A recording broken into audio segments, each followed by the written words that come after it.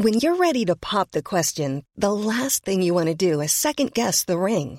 At BlueNile.com, you can design a one-of-a-kind ring with the ease and convenience of shopping online. Choose your diamond and setting. When you find the one, you'll get it delivered right to your door. Go to BlueNile.com and use promo code LISTEN to get $50 off your purchase of $500 or more. That's code LISTEN at BlueNile.com for $50 off your purchase. BlueNile.com, code LISTEN. Hey, I'm Ryan Reynolds. At Mint Mobile, we like to do the opposite of what Big Wireless does. They charge you a lot, we charge you a little. So naturally, when they announced they'd be raising their prices due to inflation, we decided to deflate our prices due to not hating you. That's right. We're cutting the price of Mint Unlimited from $30 a month to just $15 a month. Give it a try at mintmobile.com/switch. $45 up front for 3 months plus taxes and fees. Promo rate for new customers for limited time. Unlimited more than 40 gigabytes per month. Slows full terms at mintmobile.com.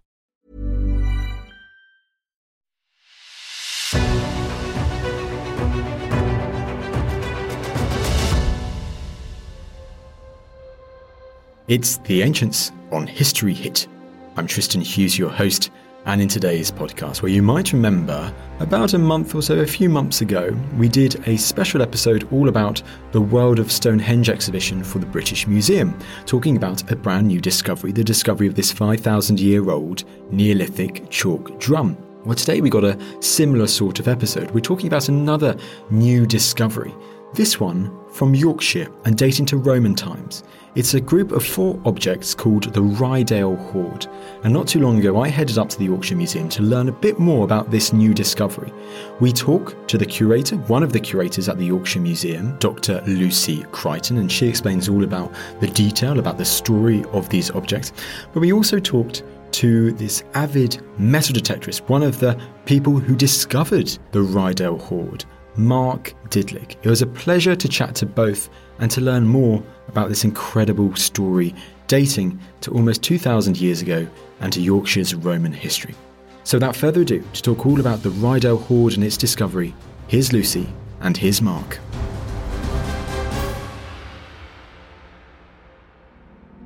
In May 2020, a remarkable discovery was made in a field near Ampleforth in Ryedale, North Yorkshire. The discovery was a group of 4 objects that have since been labelled some of Yorkshire's most significant Roman finds. Fast forward 2 years from the discovery, and these stunning objects are now centre stage of the Yorkshire Museum's newest exhibition. So I've headed up to York to meet Yorkshire Museum's curator Dr. Lucy Crichton for a special up-close viewing of these objects. So Lucy, you've taken out these artefacts for us today. I mean, they're quite small when you look at them, but they're incredibly stunning, aren't they?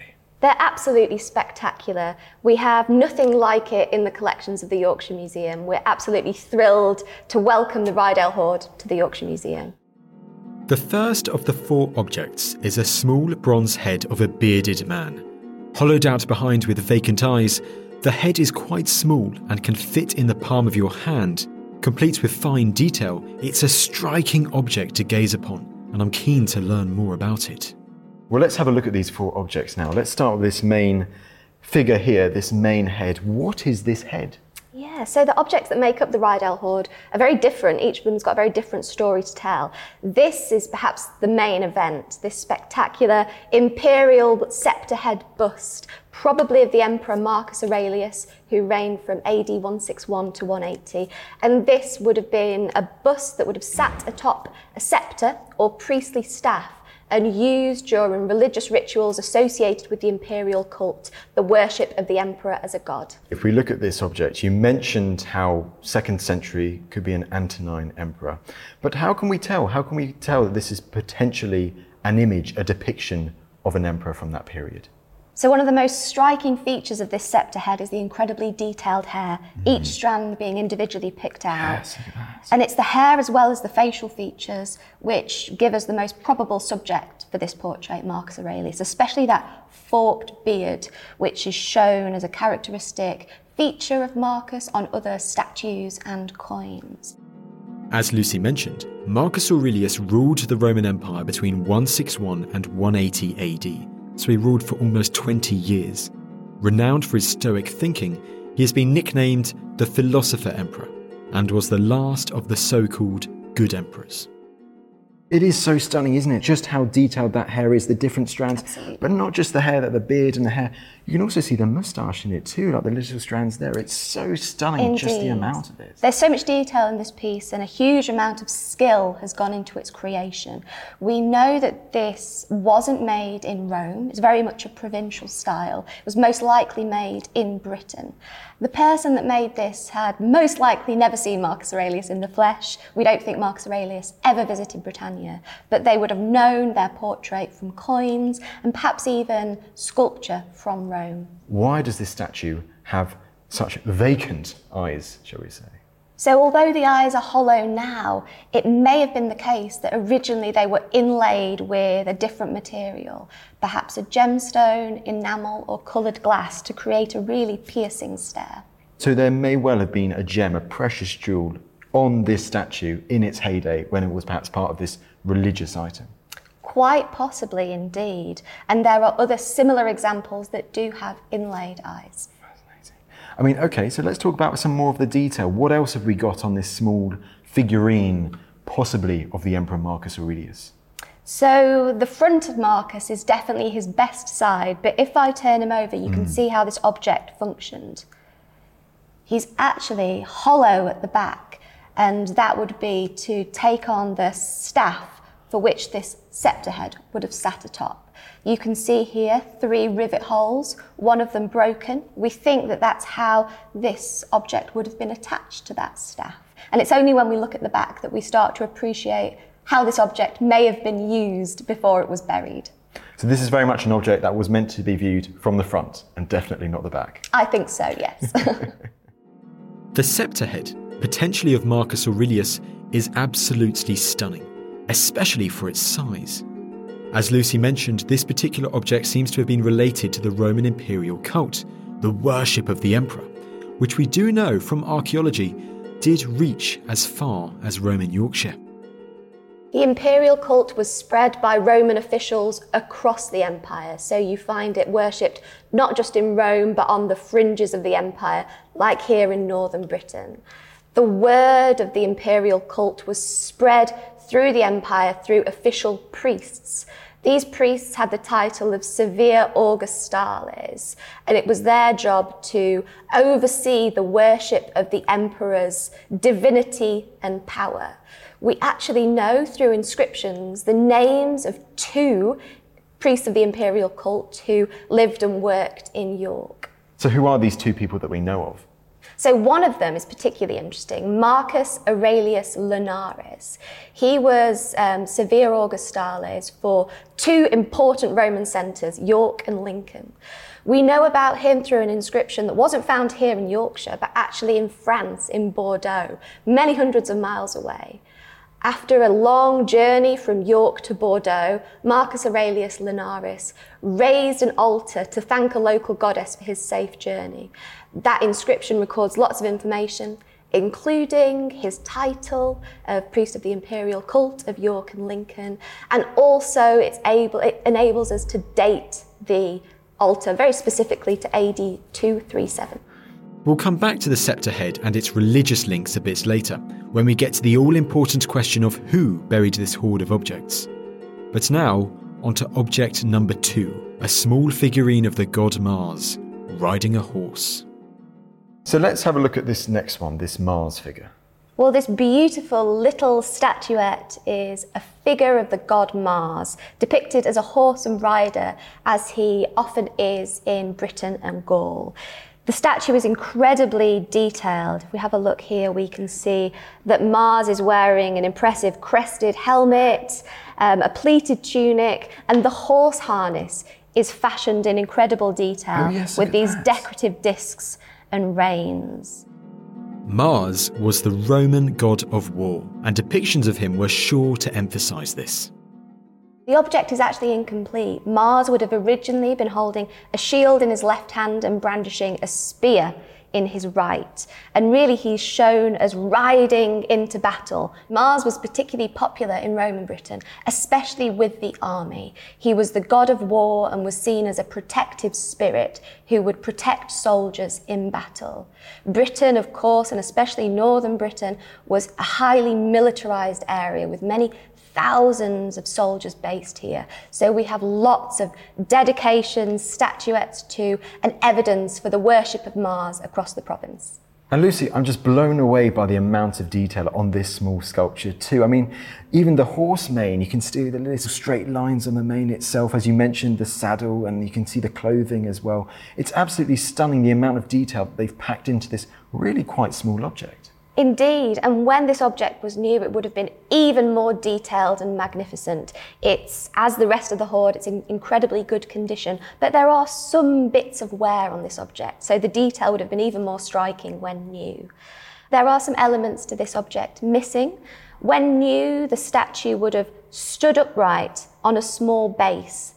And in fact, if we look closely at the horse's hooves, you can see that one of those pegs still survives that would have slotted into that base. On to object number 3 in the hoard. A simple yet remarkable little artefact, a plumb bob. And Lucy, let's talk about this very, very different object in the hoard, the plumb bob. This is an object which you mentioned is really interesting to you in particular. So it might seem strange after we've looked at the beautiful statues in the hoard, the fantastic bust, to focus in on this slightly less beautiful object, but actually this is one of the most interesting objects in the hoard for me. So plumb bobs were used for building projects, for measuring straight lines, and they could also be used in multiples as part of a Roman tool called a groma, which would have been used for larger landscape management projects, the laying out of a new landscape. Plumb bobs as a tool are fairly standardised in their form. They're functional, so they're made as a weight that's suspended. But this example is a particularly large and elaborate one. And also there's very little evidence of wear. It may have only been used once or twice. If we look at the top of this object, we can see how it worked. The holes here were used to suspend the object using twine on a long line. And the hole on the side, that would also be linked up to the hole on the top to link it all together as a sort of knot, would it? Yes, absolutely. This object is quite heavy, so you would need to be able to secure it fairly strongly. The inclusion of this plumb bob, a functional tool, in a hoard of this type is exceedingly rare. It makes the Ryedale hoard very, very interesting. Could these objects have been buried as a blessing to aid in the success of one of these projects? And could this little plumb bob have been included as an object that was used during the project to give a certain potency to the blessing? I mean, Lucy, it's absolutely fascinating because sometimes when you're looking at ancient Rome, you focus on religion, worship, and you focus on farming as two very completely different things. So it's wonderful to be talking about these two things and seeing connections, links through this hoard, through the fact that these items have been buried together. Absolutely. We know that many and most aspects of Roman life were filled with religious practice, magic and ritual, but it's rare that we actually get to see the evidence of it, especially in the countryside parts of our county. Yes, Lucy did just mention magic, which leads us on nicely to the fourth and final object of the Ryedale hoard, a small broken key created in the shape of a horse. So magical beliefs and practices were interwoven with religion and life in the Roman period. Sometimes it's quite difficult to definitively find magical practice in the archaeological record, but there might have been magical elements to the burial of this hoard. So this little broken key may have been believed to have magical properties and may have been included in the hoard for magical reasons. We don't know whether the object, the key, was broken before it went in the ground or whether it corroded, as iron often does within the ground. If we look at this edge here, you can see the broken locking bit of the key, that iron shaft which is broken away.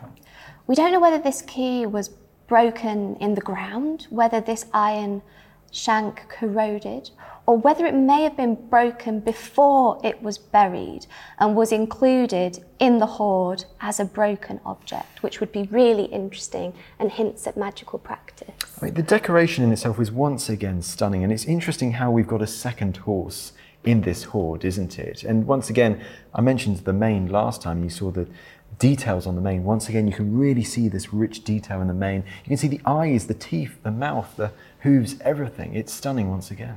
Absolutely. This key handle, as with all of the objects in the Hoard, shows a real pinnacle of craftspersonship. These are some of the finest art objects from Roman Yorkshire, and it's very interesting that they've been buried all together. Did you know that some of literature's greatest characters were real people? It's so fascinating, isn't it, that some of the Three Musketeers are also based on real soldiers. That Sir Walter Raleigh wasn't all that he's been cracked up to be. Chemist, poet, scholar, historian, courtier. He could have been great in all these different things. And that if your name is Dudley, you better watch your back. For the Tudors, each one of them took something from the Dudleys, either by working with a member of the Dudley family, or of course by having one executed. I'm Professor Susanna Lipscomb, and I'm learning all this and much more, bringing you Not Just the Tudors, twice a week, every week. Subscribe now to Not Just the Tudors from History Hit, wherever you get your podcasts.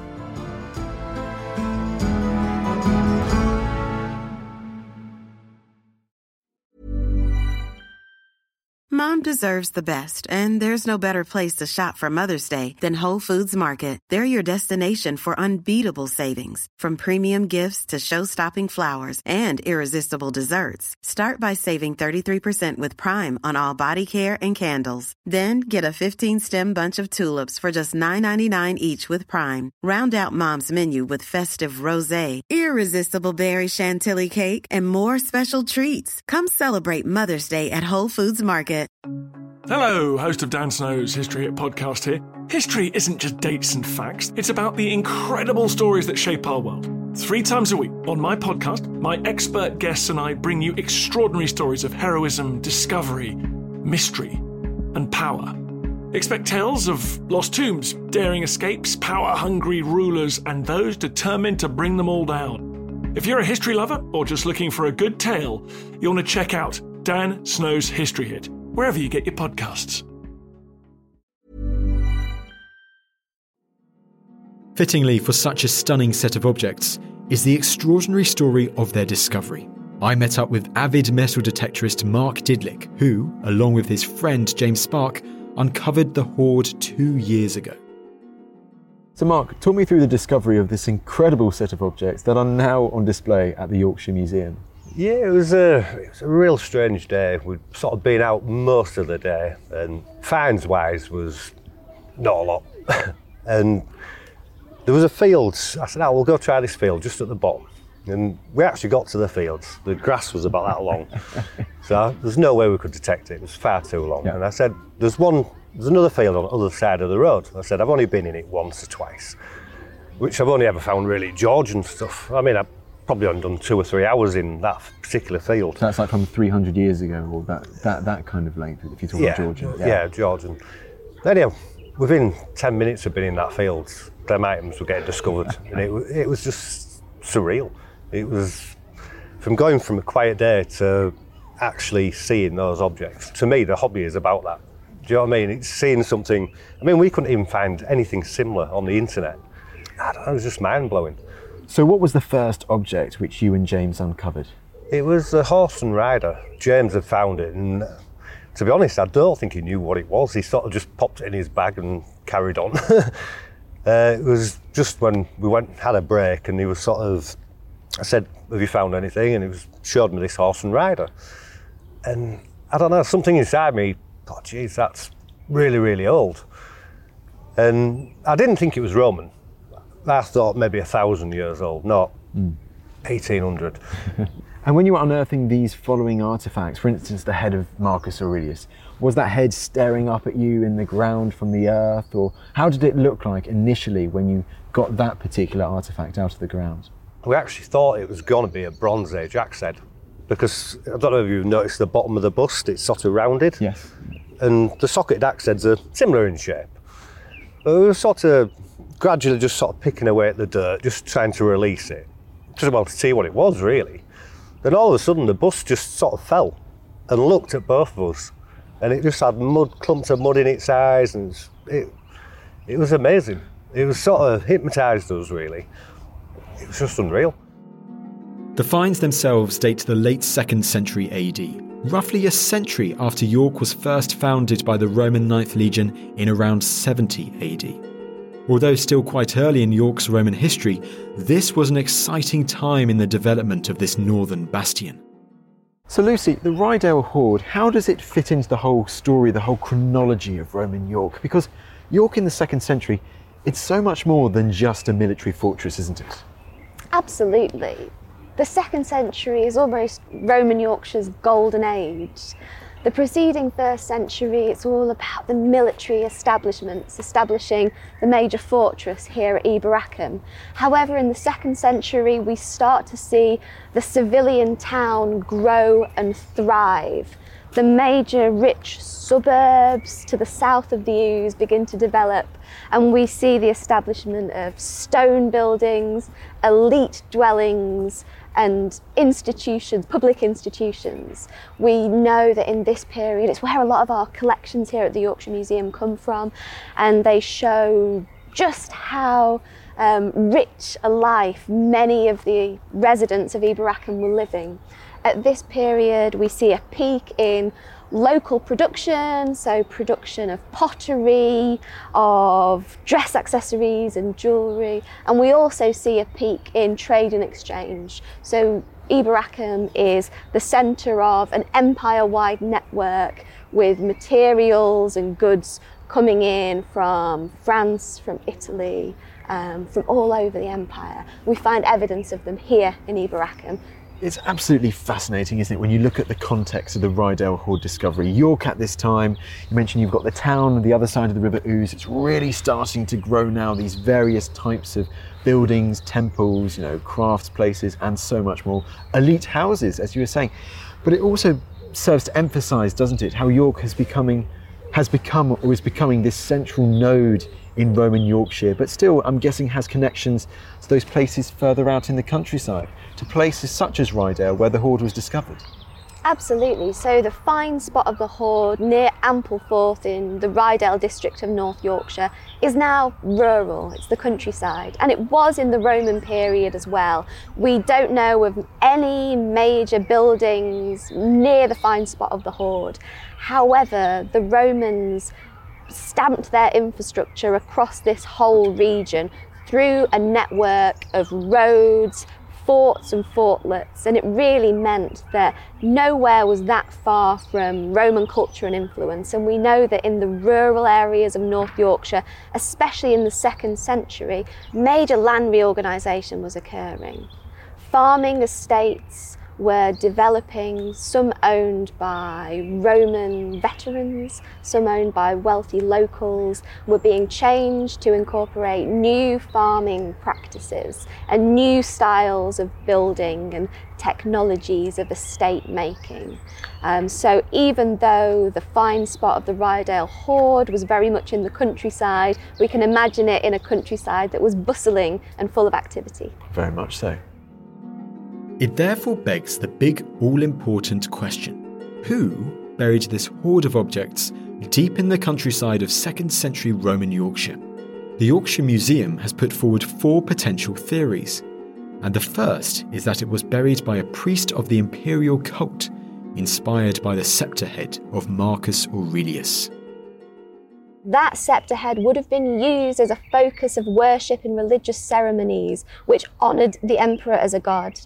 Those ceremonies would have been carried out and overseen by specific people, priests of the imperial cult, an official role known as a Severe Augustales. And we know that these priests were living and working in York and in northern Britain.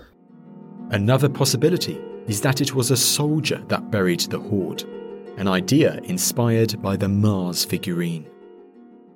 Eboracum started its life as a major fortress, home to some 5,000 Roman legionaries. And in fact, the whole of northern Britain was a highly militarised zone. By the 2nd century, we are close to the frontier, Hadrian's Wall, and the whole region is dotted with smaller military infrastructure. There would have been literally tens of thousands of soldiers in this area, and we have a wealth of archaeological evidence for soldiers living here, whether it being the stamped tiles and pottery that they produced in official workshops, whether it's hoards of coins that were buried by soldiers, burying their precious wages for safekeeping whilst they perhaps marched north on a campaign beyond the wall. We have a wealth of evidence here, and it is quite possible that perhaps this hoard, the Ryedale hoard, was buried by a soldier, perhaps as a dedication to his favourite god Mars to keep him safe. While these objects are very special to us now, there is also a chance that these items were collected purely for their material worth. And the third candidate for who buried this hoard is a metalworker, someone who had intended on melting down the hoard for repurposing the materials. This might seem absolutely wild as a theory, but we have many examples of metalworkers' hoards. And in fact, we have on display in the exhibition objects from the largest metalworkers' hoard from Roman Britain, found in Knaresborough. Now 27 bronze vessels survive, but it originally included many, many more. And this shows the practice of hoarding metal objects, which could of course be recycled and melted down. It shows that it was happening in Roman Yorkshire, so perhaps that can be an interpretation for this hoard. Slightly different interpretation, isn't it? But as you say, you've got that other evidence, and maybe that explains the whole variety of objects, from that plumb bob to the statue head, potentially of Marcus Aurelius, to the horses. Maybe that variation is explained by the fact that it wasn't a soldier, it wasn't a priest, it could just have been a craftsperson. Perhaps they are a somewhat random collection of items that were grouped together by a metalworker. The last theory proposes that the hoard was buried by a farmer due to the inclusion of the plumb bob. This theory asks the question, why was a functional tool found alongside such different types of items? Perhaps the answer to that question is because the tool is associated with the act that burying the hoard is trying to bless with good luck. Perhaps the Ryedale hoard was buried at the culmination of a ritual which was enacted to bless an act of landscape management.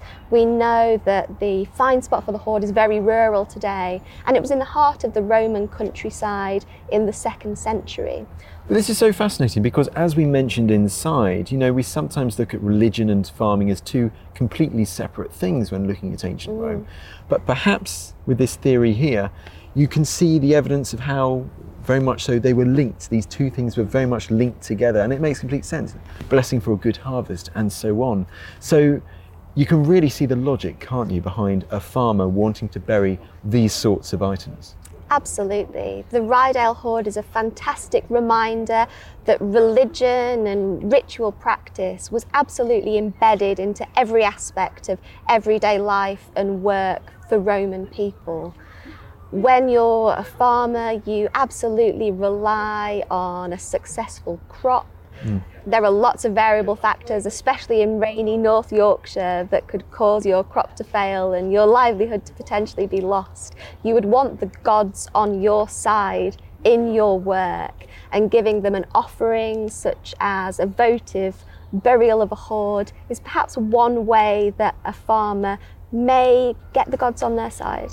The 4 theories that we lay out in the exhibition are just the starting point. We want visitors to explore the objects, explore the hoard, and come up with their own theories. However, if I had to put my money on who buried the hoard and answer that question, I would err towards that story of a farmer burying the hoard to bless an act of landscape management, of re-parcelling of land on their estate. The reason for that is just that inclusion of the plumb bob in the hoard. It answers that question, and it's that question that makes the hoard truly unique.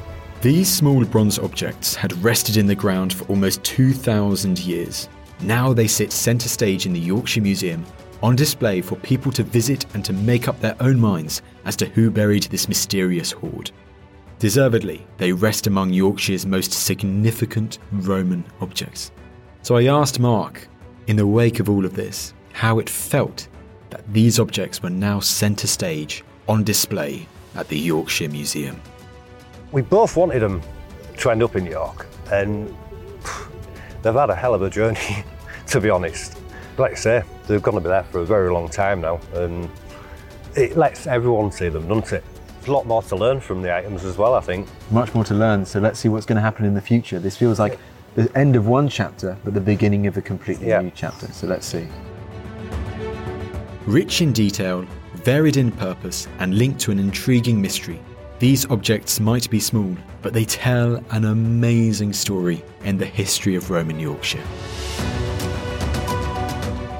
Well, there you go. There was Dr. Lucy Crichton and Mark Didlick telling the story of the discovery of this great set of Roman artefacts from Yorkshire, the Ryedale Hoard, which is currently on display at the Yorkshire Museum. You can go and see these objects for yourself up close.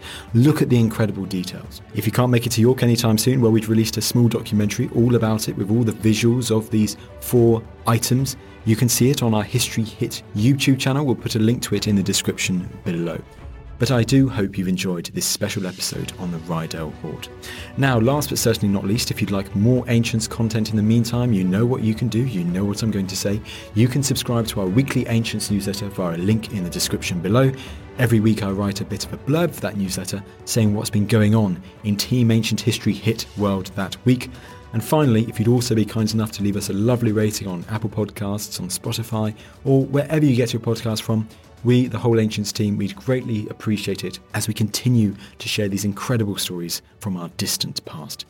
But that's enough from me, and I'll see you in the next episode.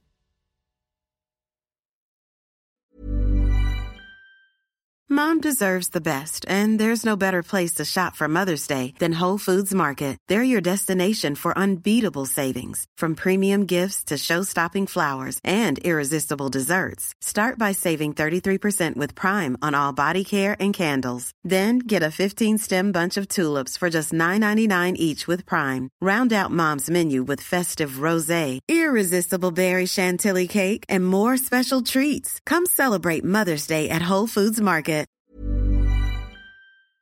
Thank you for listening to this episode of The Ancients. Please follow this show wherever you get your podcasts. It really helps us, and you'll be doing us a big favour.